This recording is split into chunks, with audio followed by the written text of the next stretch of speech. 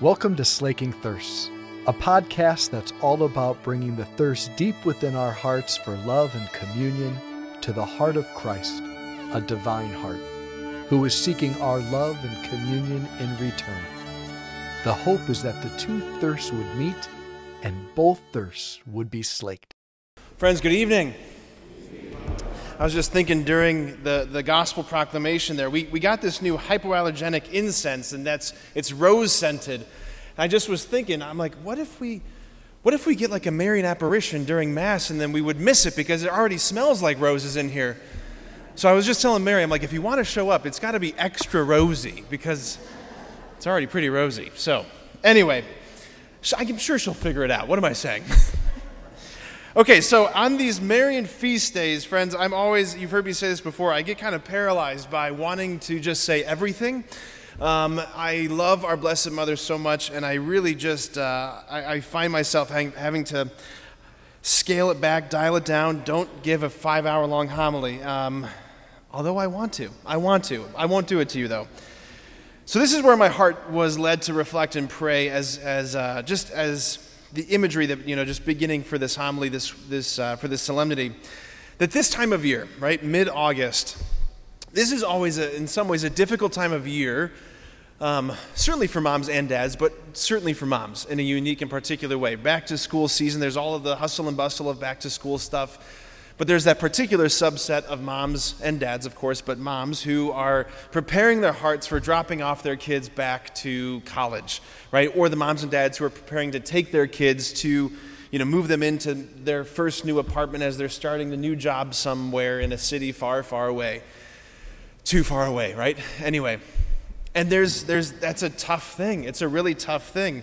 And all of those moms who've been through that same journey, that same experience, they say something similar, which is, like, I felt like I left a piece of my heart there. And that was what my mom at least said when my parents dropped me off for my freshman year at the University of Dayton. My mom, God love her, my mom mourned my entire senior year of high school. She cried, I think, every day.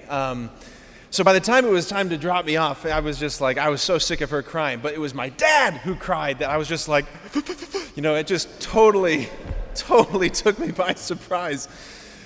So anyway, but I remember she said that. She's like, I felt like I left a piece of my heart in Dayton. What's interesting, of course, is that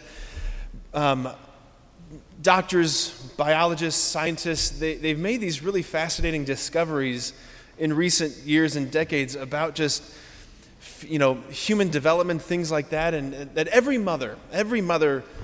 child that every mother's ever conceived in her womb, there's the fetus, there's like the shedding of cells. I'm not sounding like a doctor right now. There's every child that a mother conceives, cells of that child stay within the mother's body for the entirety of that mother's life. And those cells eventually, they settle in the mother's heart. They don't settle in her spleen or her liver. Those cells of every child that she's ever conceived, they sit in her heart for the rest of her life. And those of you who are moms, you're like, that makes sense. That makes perfect sense. It seems as though God, in his design for our biology, he wanted to make very explicit something that every mom knows in her own heart, that I carry all of my children in my heart. And so on this solemnity, we see in some ways what that looks like, even for our Blessed Mother, right? How could it be that she, who was perfectly united with him, right? Perfectly united with Jesus in his will, perfectly united with him in his life, in his suffering, in his passion, how could it be that she would not also follow where he went in his resurrection?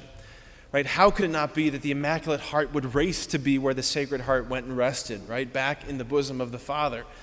So of course it makes sense that at the culmination of her life, the Lord raised her body and soul into glory. Right? We heard St. Paul say that Jesus is the first fruits of the resurrection, right? First fruits implying, of course, that there's going to be more fruits coming, right? Mary is the second fruit, if we can say it that way, of the resurrection. She's the second fruit of the resurrection. Her very body and soul being elevated, raised into the glory of the Trinity. Such a profound mystery. So here's where I want to begin for our reflections tonight. with some words from Pope Benedict XVI, the homily that he preached back in 2005 when he just began his papacy as Pope Benedict. He says this: "The Feast of the Assumption is a day of joy. God has won. Love has won. Love has shown that it is stronger than death, that God possesses the true strength and that his strength is goodness and love." Pause there. Earlier in his career, before he was Pope Benedict, before he was Cardinal Ratzinger, when he was still just little old Father Joseph Ratzinger teaching at the university, he gave a series of lectures which then became a single volume called The Introduction to Christianity. You must read this book at some point, The Introduction to Christianity. Anyway, in that text, he proposes this. He says, the fundamental problem to human existence, the fundamental problem, is paper cuts. No, I'm just kidding. Not paper cuts. Okay. Just want to make sure you're awake. Okay.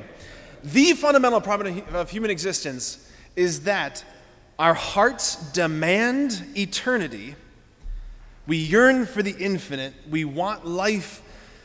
We want life that isn't touched by death or decay, where there's endless beauty, endless goodness, where all things good and true and beautiful, where they don't fade. He says our hearts demand eternity, but our hearts can't grant it. St. Augustine, writing in the first centuries of the church, he said this. He put it this way: "Lord, you have made us for yourself, and our hearts are restless until they rest in you," that we demand, we hunger, we thirst for this infinite kind of life, a life that is not touchable by death. Like, none of us want to live in a world where there's death. None of us want to live in a world where there's disease. None of us want to live in a world where there's bad news. None of us want to live in a world where we have to say goodbye to things that are beautiful and good. None of us want that. We tell ourselves all the time, like, just, grow up, just calm down. Like, that's life. But if we're honest with our hearts, we don't want that. And this is what the Pope is saying. He's saying that the resurrection of Jesus from the dead is the definitive answer from the heart of the Trinity that your heart isn't stupid all along. That there really is a power that's stronger than death, and it's love. That love has answered the deepest cry of our heart, that there is something stronger than death, and it's resurrected life. And on this solemnity, what we're celebrating in Mary's Assumption is that this life that burst out of the prison bars of death on Easter morning, this life, overflowing from the Sacred Heart, fills the Immaculate Heart, fills her body and soul, and elevates her, untouched by death or decay, into glory. She's tasting what we are all longing for. This is why we call her our life, our sweetness, and our hope. Our hope. We look at her to see not the aberration of our humanity. We look at her to see the rule and norm of our humanity. We are the aberration. She's what we're all called to be, and what, by God's grace, we will become. The Pope continues. He says, Mary was taken up, body and soul, into heaven. There is even room in God for the body. Pause there. There is room in God. Like the triune God, the ineffable God, the God of infinite glory and majesty. Yeah, the God of creation, the God who hung the stars in the heavens. Yeah, he's saying even in that God, there's room for your body. He's awaiting your humanity.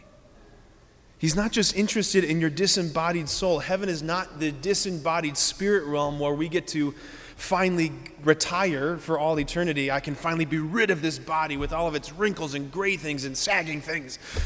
The body. No. He's saying the body, your body, the body that God gave you, the body through which and by which you get to love and experience love and experience all of this, it will be resurrectified, transfigured, organically related to the body you have now, but so radiantly different as a rose bush is to the rose seed. So different will our resurrected and glorified body be. We talk about the redemption of the body, the redemption of the flesh. This feast that we're celebrating, this mystery, this Marian dogma, is the declaration of the destiny of every body. It's an incredible thing. It's an incredible thing. All right, the Pope keeps going.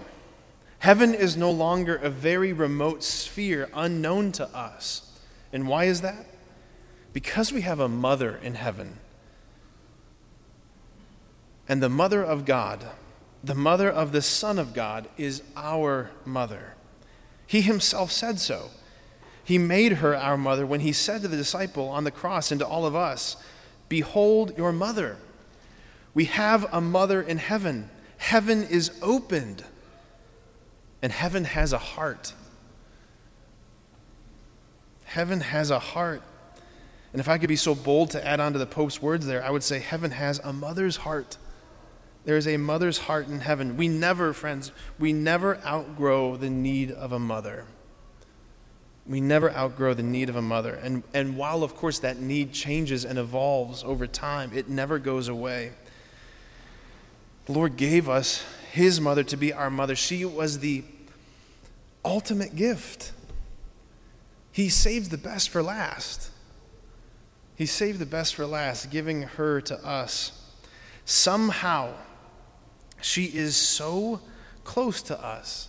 She's closer to us than the infant in the womb is close to his or her own mother. Like that reality, that little child gestating in his own mother's womb, is an icon, a shadow of the even greater reality of our closeness to our mother, Mary. I want you to try and stick with me this theological math here. So in his humanity, Jesus, he was formed in the womb of the Blessed Mother, in her womb. And if baptism implants in us the character, the identity of Christ the Son, if that's what it does, if it plants in us this divine seed of immortality, giving us the divine identity of Jesus the Son, and if what the Holy Spirit's doing throughout the course of our life is forming Christ in us, if Jesus is growing in us, as St. Paul says, then where, we might ask, are we growing? If Jesus is growing, if he's growing in us, where are we growing? In her. When the scriptures say that we live and move and have our being, we are living and moving and having our being in her. In her. After baptism, you never leave a womb. After baptism, you live your days in the womb of the Virgin Mary. There is room enough in that womb. It is spacious enough to contain the infinite God. There is room in the womb, which means we are not far from her. I think it was St. John Damascene I'm not sure which saint it was. I think it was St. Dominic. It was St. Dominic who talked about the rosary. I knew it was a D. Who talked about the rosary being like the umbilical cord connecting the Christian to the Blessed Mother.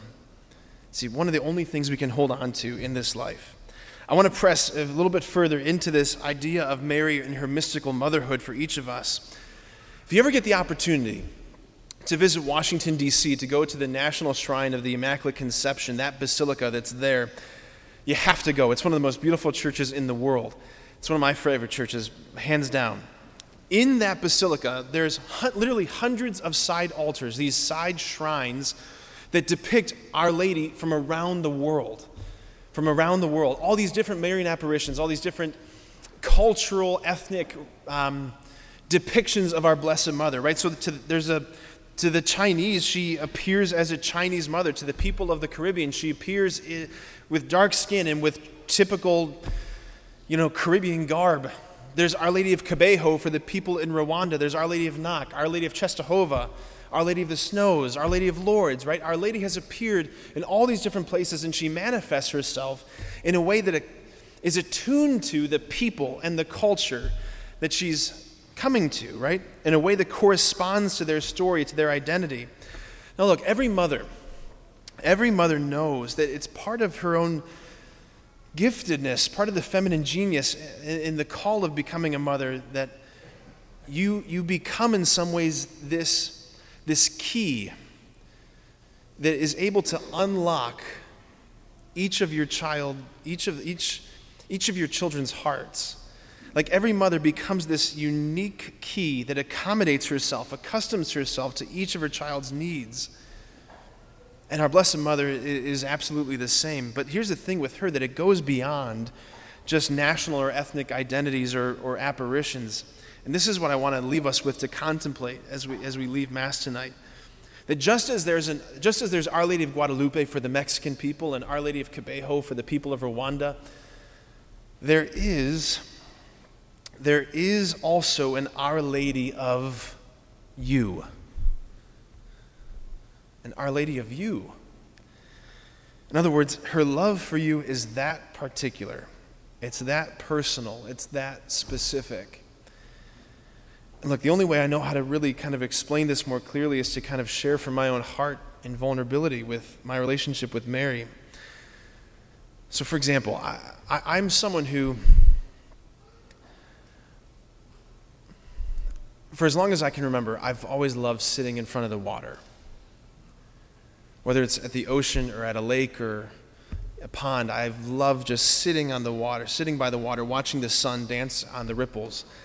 And there's a park in my hometown, Hudson Springs Park, with this beautiful little lake, and there's benches that kind of surround the lake. And there's one bench in particular that I've just spent many, many, many hours sitting on, reflecting, reading. I love this bench. And what happens so often in prayer is Mary meets me there at that bench. She shows up there, sitting on my favorite bench. Or, for example, she knows that I love porch swings and cups of coffee early in the morning before the sun comes up, and she knows just how much cream I like in my coffee. And she loves to meet me in prayer, sitting on this porch swing to hand me a cup of coffee, one for me and one for her. She knows everything that animates my heart. Like, she's connected with all of my favorite smells and foods and places and sights and sounds and songs and movies and everything. Everything that's ever pierced my heart, everything that makes me want to hit the pause button on life, Mary knows all those things. And so she comes to me in those things. She becomes the key that can unlock the particularity of my heart. And friends, the same is true for you. It's not just because I'm a priest, it's true for you. Just as there's an Our Lady of Patrick Schultz, there's an Our Lady of you.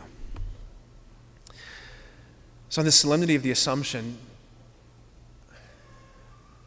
we never outgrow our need for a mother. And friends, you have a perfect mother. And as Pope Benedict said, heaven is opened. And she's the gate.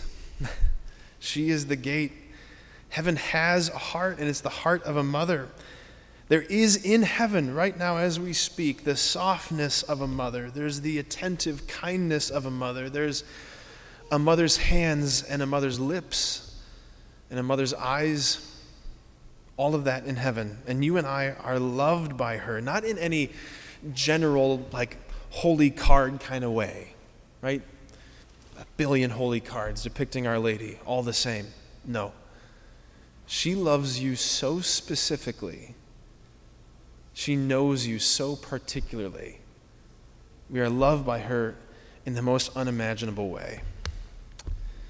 Amen.